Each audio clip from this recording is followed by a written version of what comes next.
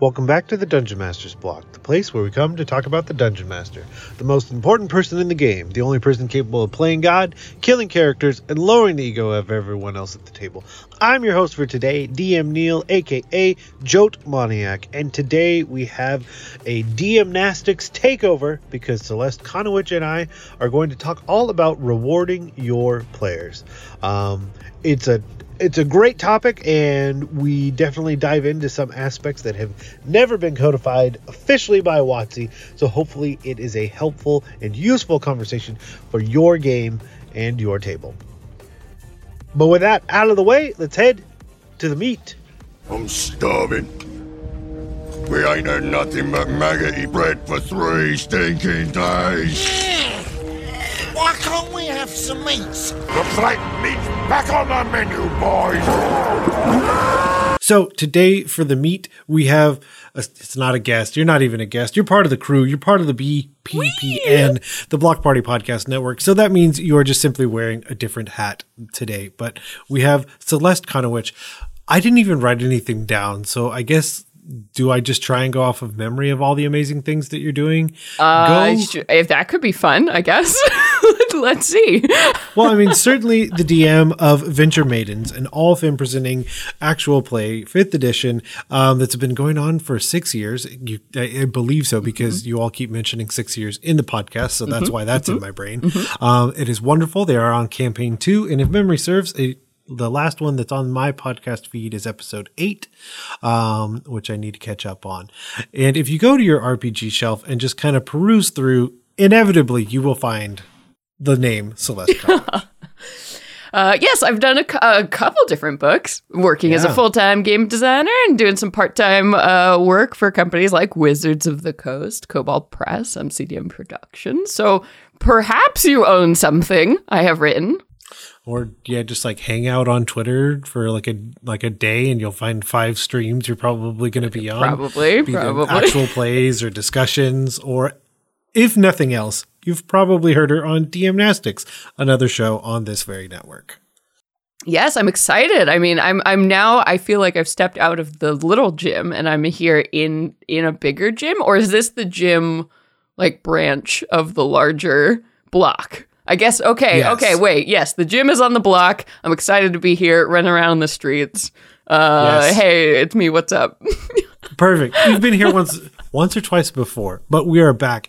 And it's just you and I, which means we're probably going to have way too much fun. But we've alluded to it, and I would be remiss because I just think it's funny to ask you some of these questions just to hear your answers.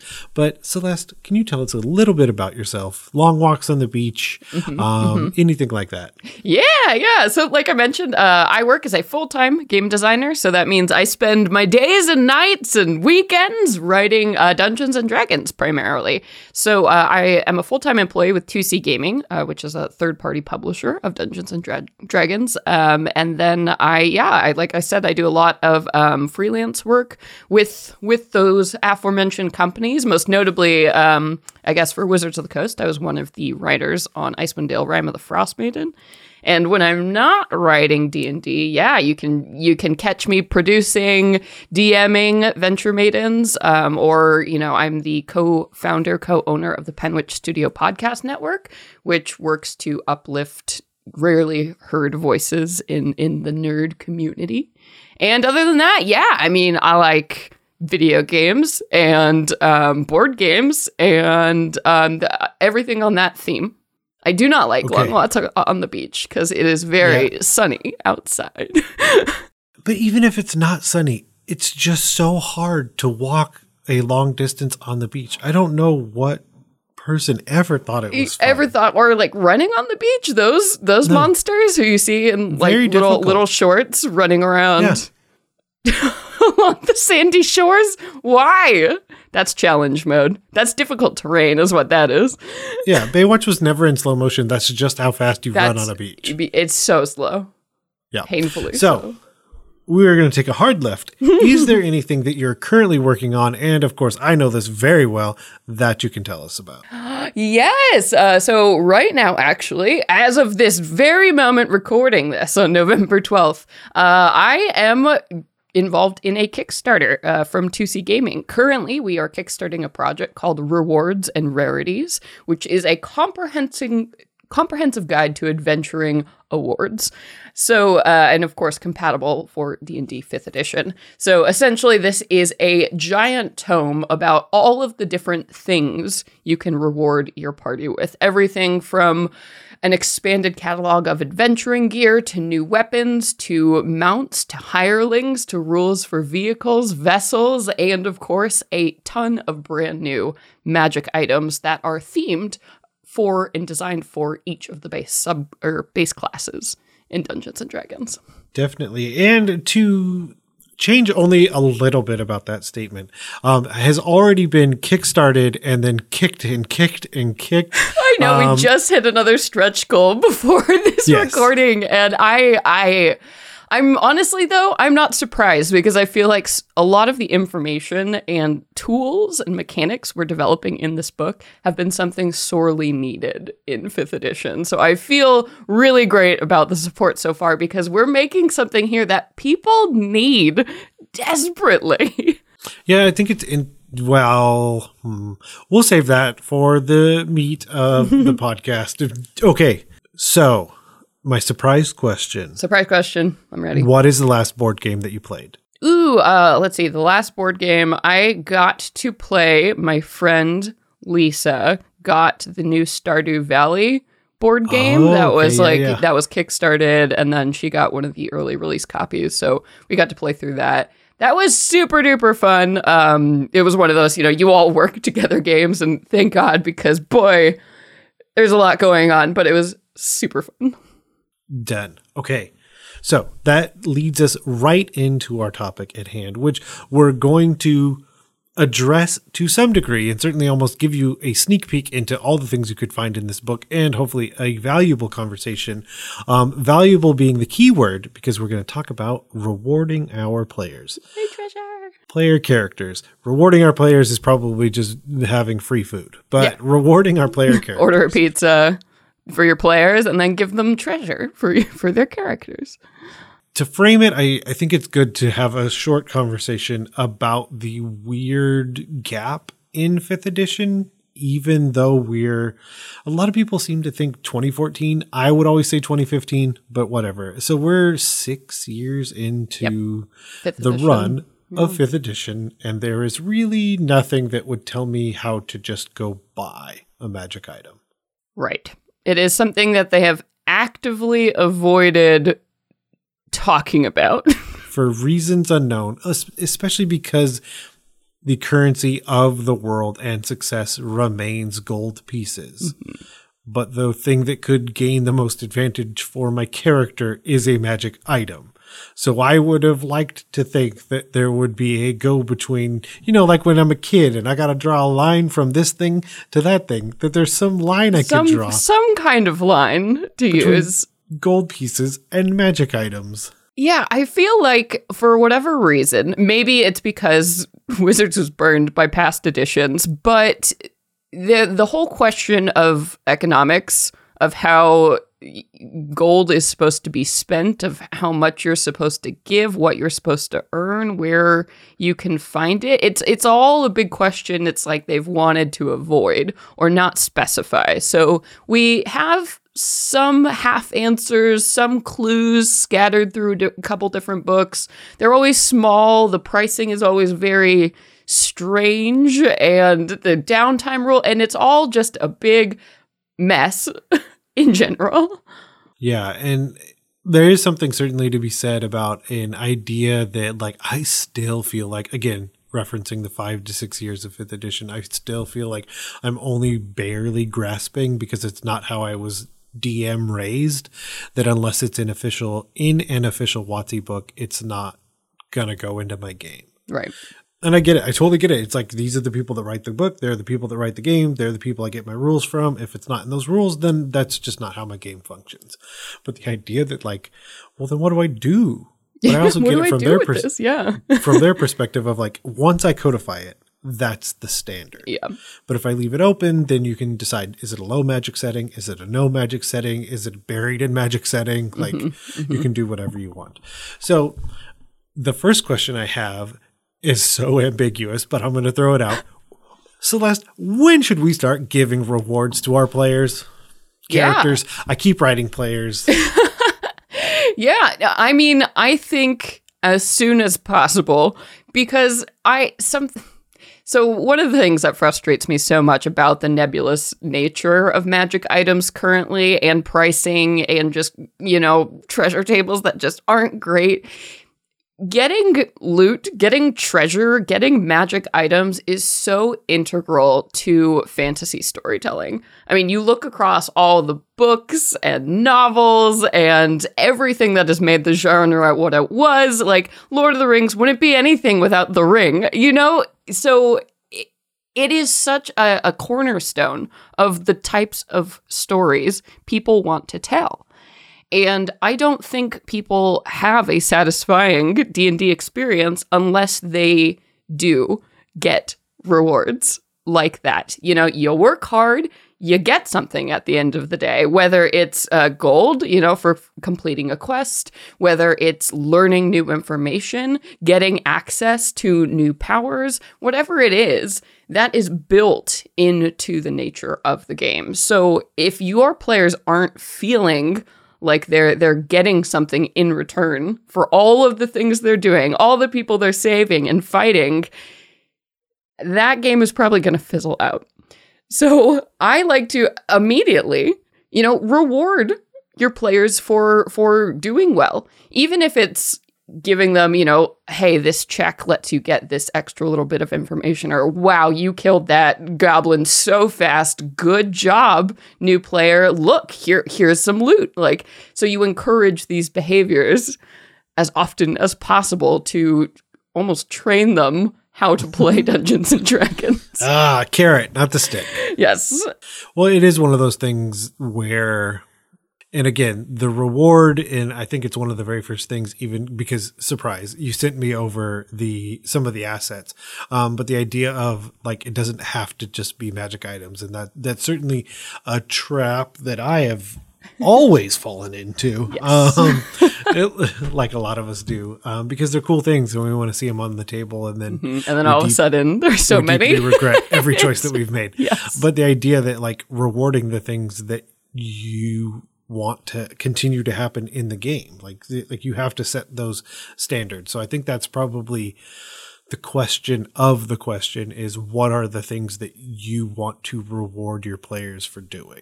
Yeah. I mean, this is something that, because when we first launched this product, or, I was first talking to people about it, people were like, why would I want this book? I don't need another magic item compendium. I don't need a bunch of new magic items. And I'm like, no. That is, yes, there are new magic items in this book, but that is not the heart of what is going on here. In this book, we provide so many different options. So GMs and even players can get inspired to find new things, to reward new things, to explore and try new things with their characters, to be able to get and unlock different things and access to the world.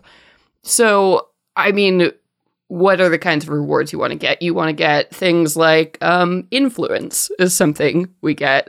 We cover lands, if you become very wealthy. Maybe if you have people who work for you, so hirelings. Maybe if you want to invest your resources into getting a way to roll around the world or transport yourself different places. Make your adventure more easy.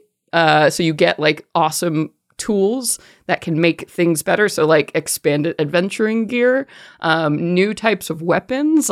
We give options for finding new materials that you can incorporate into your existing equipment to upgrade. So basically, I mean, it's almost limitless, the types of things you can reward your players with. And it's really only limited by their creativity and what you're willing to allow or not. So Rewards and Rarities presents a whole array and range of those type of options to help you think outside of the box, basically. Yeah, because the box gets really cramped once it's only just full of magic items. Mm-hmm. Because then you think about, usually usually you have it in your mind as a DM, GM, or anything in between that there's a stop point or a success or something like that. And it does ring a little hollow depending on what is there and like how much the players feel like they've gotten. Certainly there's an aspect that it's like one of the rewards is experience and now you've leveled, but that's kind of not what we're hitting on. So one of the things I always think about is once they've completed an area, which you just alluded to, like, do they get that area? Yeah. That's always what I think, like, first and foremost. Is this area theirs now? Not that I want to just give them everything, but... Right, or if they, they defeat the evil wizard who kept this land, like, ensorcelled and everyone was terrified and afraid, and the wizard is suddenly gone, do they become the masters, the rulers of this land? I'm sure the people would certainly want them to. Or, what happens when they are sent by a god to fulfill a quest, and then they do? Like, shouldn't the god give them some kind of cool blessing, charm, powers, like rewards that go on beyond? A god certainly isn't going to hand you like a stack of gold and say, there you go. Good job. You've done it here. You've done it. You check your bank account. Mm-hmm. I've wired transfer 1 million gold. Yes, that you cannot carry anywhere. The other thing is definitely having in mind those people that the player characters and the players themselves really attach themselves to. Yes. There's something that's really interesting about the idea that a reward becomes the success of that NPC that they are really attached to. Yeah. Yeah, I mean, that was a huge thing I really wanted to address in this book, specifically in like the followers and hirelings chapter. So we provide a lot of additional systems and rules, mechanics that very easily incorporate with what already exists. And basically, these mechanics make it viable to travel with like a horse, or if you have a friend, an NPC commoner friend in the party, they don't instant die if you use some of the options we've provided here. And you can spend time training your animals, for example. So they might have combat training so they can take a reaction to get out of the way when a fireball goes off. Or they have things like toughness that will allow them to not drop instantly to 0. So allowing people to be more creative and to have a little bit more fun without being so worried all the time about everything exploding because everyone in the world is made of glass except for, adventurers. We have options for that. Sorry, I just think of all the NPCs that have died. Terrible, terrible deaths. All the horses that have died. Yeah, I know. You get so punished if you have that horse and you want to go into a dungeon and that's like, uh-oh. What do we do? We bought all these horses just to get here, and now we leave it outside. A random encounter is going to happen. They're going to die. Like this is terrible.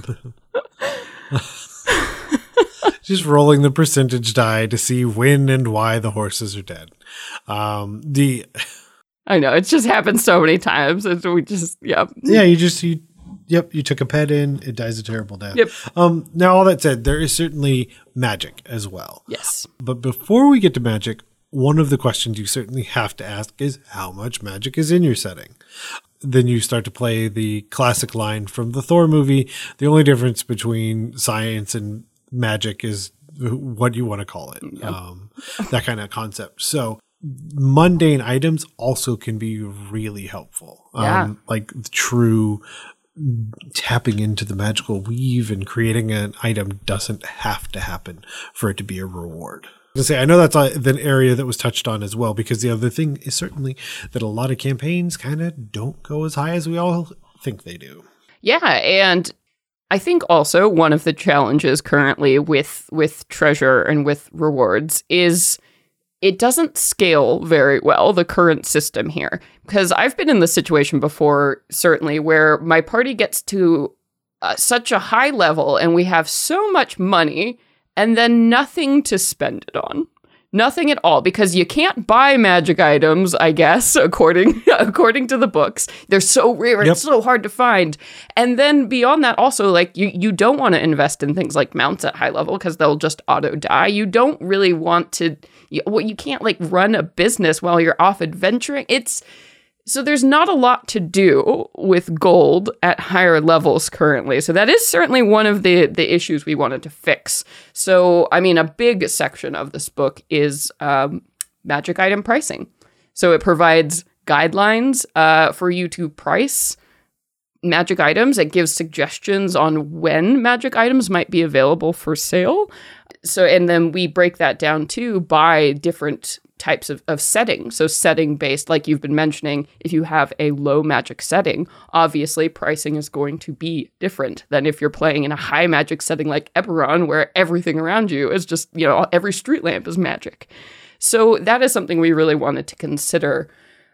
Pricing based on availability and then on scale as well, so you can have rewards for all of these different levels of play that actually feel satisfying. And so when you get gold at any level, now you have some options to spend it on. You can hire an army, you can, build your own teleportation circle, you can upgrade your mobile fortress with an alchemical lab, like whatever you want to do.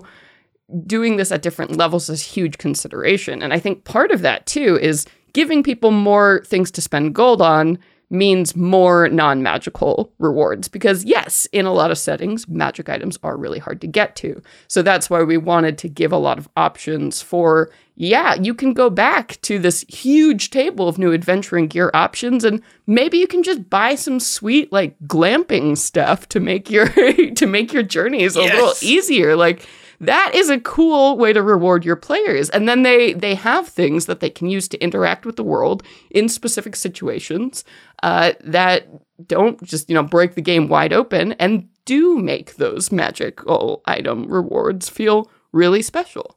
I think about the idea of like, you have rope trick and spells that are similar to that, but almost like building that into your tent. And so then it is like a perfect environment the second you go inside of it. The other thing I think, and this is, I have emotions and ideas attached to it, so we'll see how deep I go into this rabbit hole. There are times in which we can apply real world logic to our games. It is very foolish to do it on a consistent basis, or the idea that everything needs to fall into these because, again, there's a lot of magic. But the one that I think of right now is like, if my player characters are in fact that filthy rich with gold, they 100% could find any magic item in the world. Yes. Because that is what rich people do in our world. You can hire people to find you magic items. Like, why isn't that addressed? Like, of course that's an option that would exist logically, but currently not. Yes. Yeah. You could literally put out like 1,000 gold bounty on any information for XYZ artifact, and you would get, I mean, certainly you would deal with a lot of fake stuff, which, I mean, at that point would be a campaign all its own that we could spiral out into, which we will not. But the idea that like you couldn't find it, like there would be services built around adventuring parties and finding them their magical items. Yeah. I mean, and that's, so in Rewards and Rarities, we cover a ton of services, including things like that. So, like, why not? Why can't your adventuring party hire another adventuring party to do the quest they don't want to do? Or, why can't they buy an army for the final fight of your campaign to, fight off all the baddies while you go deal with the big one? Hire an archmage to give your sword a +1. Why would that be so hard to do is my question. And I don't think it should be. And Rewards and Rarities is that answer. Yeah, it's really interesting because one of the things that keeps coming up in my brain is the idea that some of this is just a codification of things that have happened for decades. It's almost like, and I know it's not written in this way, but like it's almost like you could just have a journal of stuff other people did because that's what's starting to come to mind when I talk about the idea of like, what could they, and this kind of gets us into the section of some of the best and worst ideas that we've done, you and I. So one of the better ones, and we'll just start there, is that they cleared a section of a dungeon that was already being occupied by humanoids. Because like, sure, like if they go into the deeper fungal area that was only these evil myconids, like I don't necessarily think they're going to be like, yeah, this is our home now. We're myconid people. But it was this evil, whatever, rogue encampment. And then they got rid of them all. And that's where they lived because everything was already set up like they would want it. Yeah. That sort of thing. So yes. Good ideas, bad ideas. What are anything in between of rewards that you have given your players? Yeah, I have two that instantly come to mind. Both of these were from my 3.5 campaign that I ran for almost 5 years. It was a wild edition, folks, for magic items in particular, and just the power level of things was banana pants. So the first one I had, it was like a little vial that had just like a piece of like Nerul in it, like Nerul's little kind of like a Nerul phylactery. And Nerul, for those who don't know, very, very evil god of death, undeath, like very nasty Greyhawk deity. So I, of course, had this item inserted into, the story, and they had to take the item, and they were warned, absolutely do not open it, of course, and just take this to this place, and it can be cleansed and whatever. So, of course, automatically they open it, right? And then this little piece of Nerul came out, and basically they all their life force was eaten, and they all got like the undead template. So from that point on, because at that point in 3.5, you could apply templates to your player characters. So they were all undead now running around. And this template was extremely powerful, super backfired. Basically, no more worrying about poison, and you were just immune to a bunch of different types of damage when you were undead. And it was a whole thing that in the moment I was like, oh yeah, this cool, like, God of Death thing, and like, this is what this does, and it'll be like really nasty if somebody takes it and opens it. And they just, of course, opened it up, and I was like, oh, this could be fun. And it was a huge regret for having to deal with the rest of having an undead party in 3.5 was a pain in the butt. Yep. So that's one. I also, in that same campaign, different phase of that, they basically did a favor for a god. And the god said, all right, you can have a wish. Whenever you need to use this, you can make a wish, and I will grant this for you.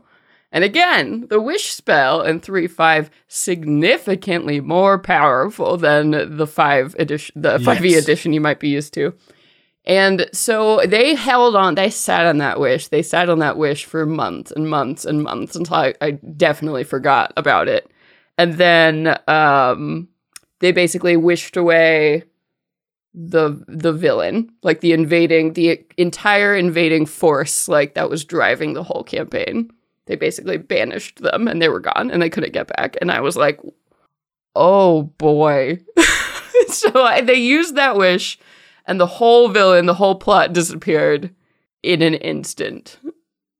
So those were my two, like, big, like, rewards I gave that really, oh boy, that, yeah. I just remember them doing that, and then I was like, I need to, okay, let's take a break. And I kind of went outside and sat down and was like, what do I do next? It'd be like, it makes me think of if in Avengers Endgame, rather than like everything happening from the scene of where he's like on my left and all the portals open up and all the people show up, and there's this epic battle, it's just snap and Thanos' army is just gone. Gone, yeah, like, yeah. Oh, it's like, that was something else. Yeah, that's exactly what happened. So, yeah.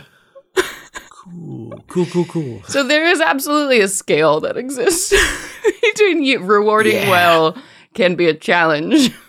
Yeah, I did, and longtime listeners will know of the whole. Sometimes you get yourself into a hole because you allow the players to roll, and it's a piece of advice I've given before, and I give it again. If you're in a scenario where you're not comfortable with the party rolling a 1 or a 20, you shouldn't probably have them roll. Yeah, don't have them roll. Because inevitably they will either roll a 1 or a 20 when you would least want that to happen. So yeah, they reversed tracked an owl bear that they had killed, that they probably should have run from, but got lucky, and then found that there were babies, and then sold them at a price that makes sense. But then I shouldn't have let any of this happen. Then they had just so much money, very, very early on, and it just skewed things in this super weird way from then on. Yeah.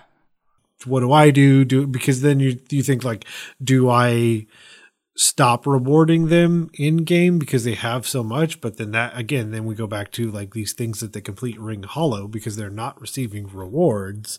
So then you have to find those alternate methods. But yeah, I made a bad choice. It's hard. It's hard. It is hard to do. And this is something I like to bring up. It is hard to give people gifts in real life. And that extends into Dungeons and Dragons as well. It is so hard to get the perfect birthday gift for somebody you care about. There is a very small percentage of the population that is just good at knowing what people want and delivering that successfully. So why do we have these wildly high expectations on ourselves as GM to just figure it out? It's hard, and I think people need help. I certainly need help making these decisions and figuring things out. That's why I'm constantly asking my players for feedback to open up the conversation. And Rewards and Rarities talks a lot about how to have those kind of conversations with your party. Because it's just, it's a great analogy, and it's just as difficult because, we can use ourselves as examples. Oh, no, okay. So I know Celeste is going to have a birthday, and I'd like to get her something, but, I'm not really sure what it is. So I have to just, super awkwardly try and ask questions without just, just without being obvious about it, or, and then you're well, did they already have this? Or, should I, or, wait, they're, moving soon. Maybe I shouldn't get them something. Or, it's so painful all the time. It's the exact same as gift giving. And you're right, some people are just so good at it and others but most people are not. It is a very small percentage of people who just know what to do and nail gifts every time. It's like a superpower. Jerks. I know. My friend Katie from the Venture Maidens is like that. She's what a blessing. I can see that. Yep. What a gift. I love having friends like that, but honestly, we're not. we can't all be like that. So, what is a good reward that you have given? I think yes. So something that I gave away in Venture Maidens Campaign 1, and something that is going to be in both the Venture Maidens Campaign Guide and Rewards and Rarities, because it's such a good magic item, is a magic sword that basically a fae heard the story of King Arthur and Excalibur and thought that was super neat. So she basically made her own version of this sword, and when our adventuring party came along, she hurled it at them and was like, "Take my blade, champion." And the fun of this, and these are the type of magic items I really love, the ones that have story hooks already built into them, was the item was cursed, which is something that the barbarian who picked it up, she knew it was cursed, but decided to use it anyway. Basically, as you were using this blade and performing heroic deeds in the name of this fae, the blade got more and more powerful. It would unlock more and more abilities every time you did something worthy of the blade. But if you ever used any other weapon, the fae and the sword would become incredibly jealous, and you would just basically whiff with every other. You could not attack. You would have disadvantage using any other weapon other than this sword. So that was a very, very fun reward to watch my player going back and forth with like struggling with that, but then loving the sword, and then, you know, trying to meet these expectations. And it was cool. It became a major part of their character and their journey. So rewards like that, I think, that tap into who your characters are and give them choices. And it's not just one choice. It's a, you know, do I keep this thing? How do I interact with this? How do I feel about this? Do I take it up even though I know that there's a chance that something terrible could happen if I do? That kind of stuff. Can't use that bow ever again. Nope. Yeah. Yep. Well, I mean, I love that. And the idea using the term curse is required because of mechanics, but almost like if there were a way to say, no, it has stipulations, not really a curse. It just has guidelines you need to follow. It has rules. So, I mean, I alluded to giving them the area that they could stay in, giving them. So in my recent campaign, they're playing through Ghosts of Saltmarsh, and it's not really built in there that they would get these things, but at this point they have 2 ships. And because that's just not really how it's air quote written, but it made more sense as they started to go on to one have their own, and just the way they felt about that one, it made sense to add the other. Yeah.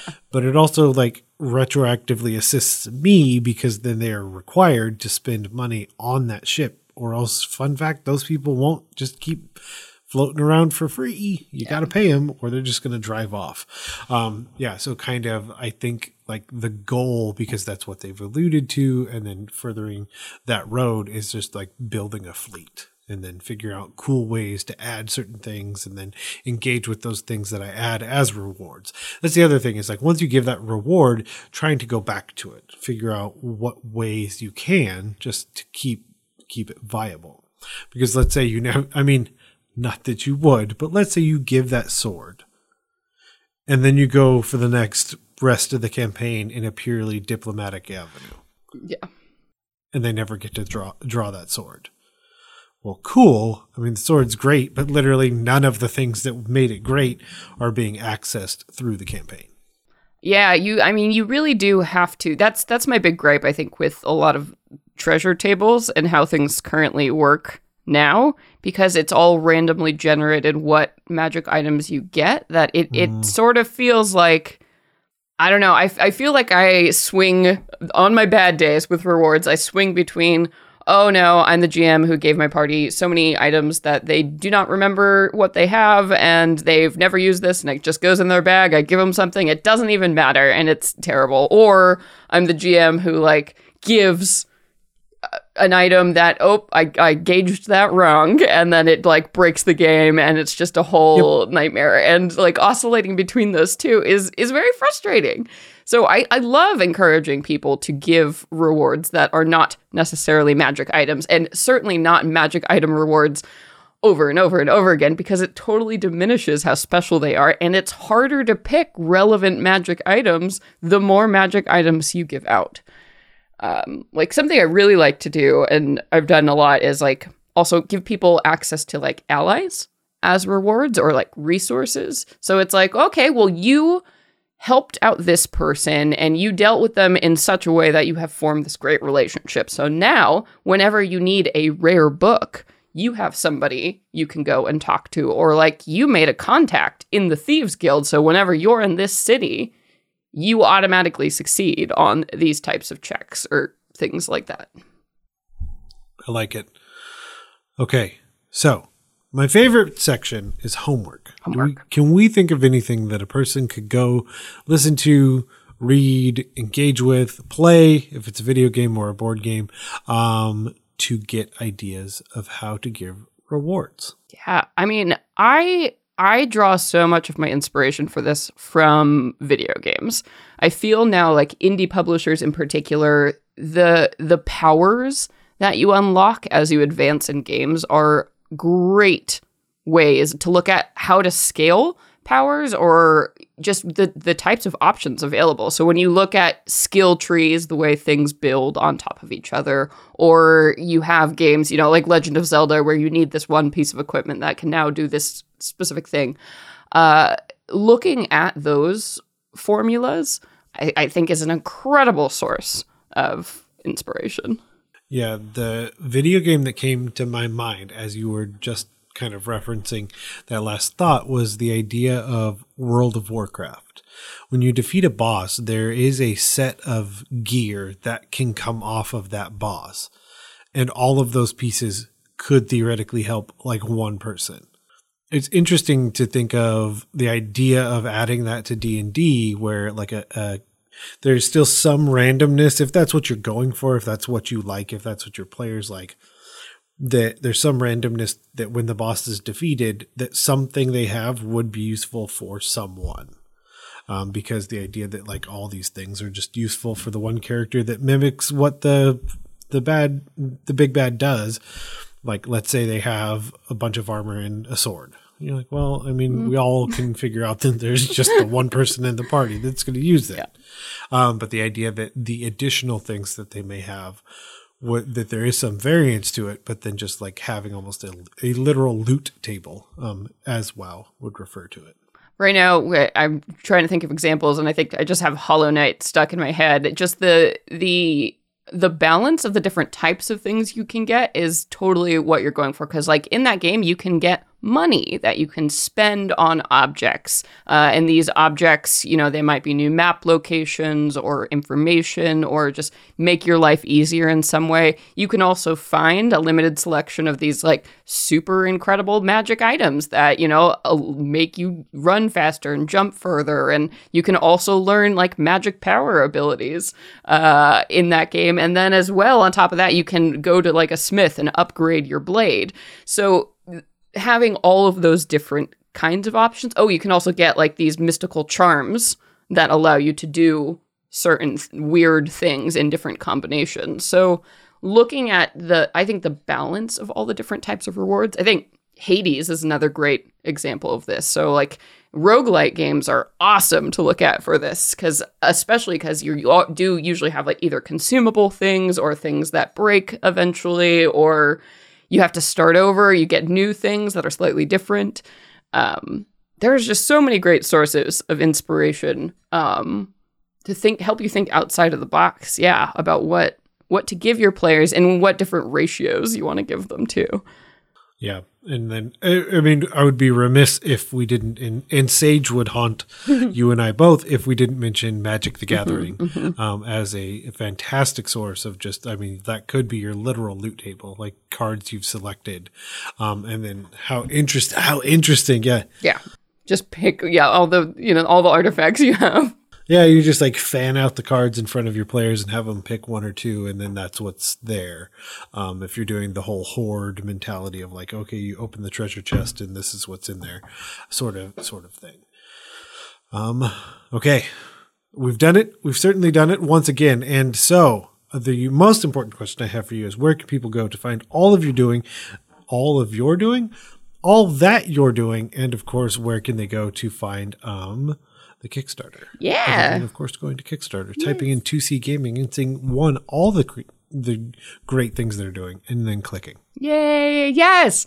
If you want to keep up with me, the best way, the most rapid fire information you're going to get is if you follow me on Twitter at @CConowitch. But if you want to see the full catalog of everything I've written, published, my stream schedule, podcast schedule, you can always find all of that cataloged at CelesteConowitch.com. And yes, please do head over to Kickstarter. You can type in rewards and rarities, 2C Gaming. If you're following me on Twitter, I'm talking about it all the time. You can go and check out the Kickstarter. It has currently, as of this recording, which is, so today is the 12th, we are closing out the Kickstarter. We have 23 more days to go.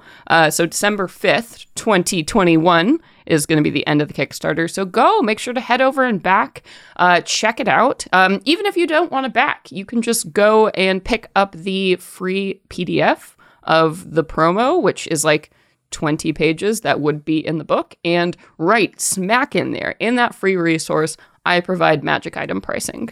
Easy, boom, simple to use magic item pricing. I did it. I solved it. It's right there for you. I priced out a ton of SRD magic items so you can see the system work. I also provided step-by-step guidelines for pricing your own magic items or any other third-party magic items. So please do head over, check that out. Even if you don't have the funds, get that PDF because there's some good stuff in there.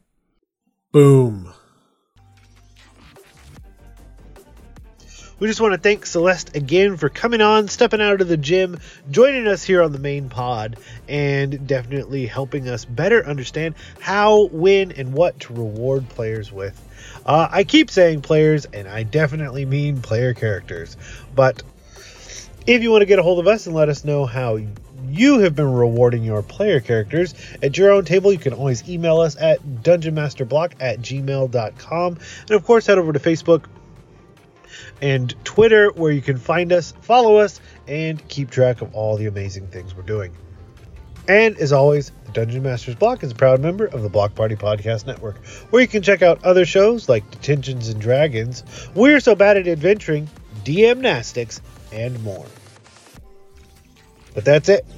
So thanks again for listening to the Dungeon Masters Block, the place where we come to talk about the Dungeon Master, the most important person in the game, the only person capable of playing God, killing characters, and lowering the ego of everyone else at the table. I'm DM Neil. Good night, good luck, and keep on dungeon mastering.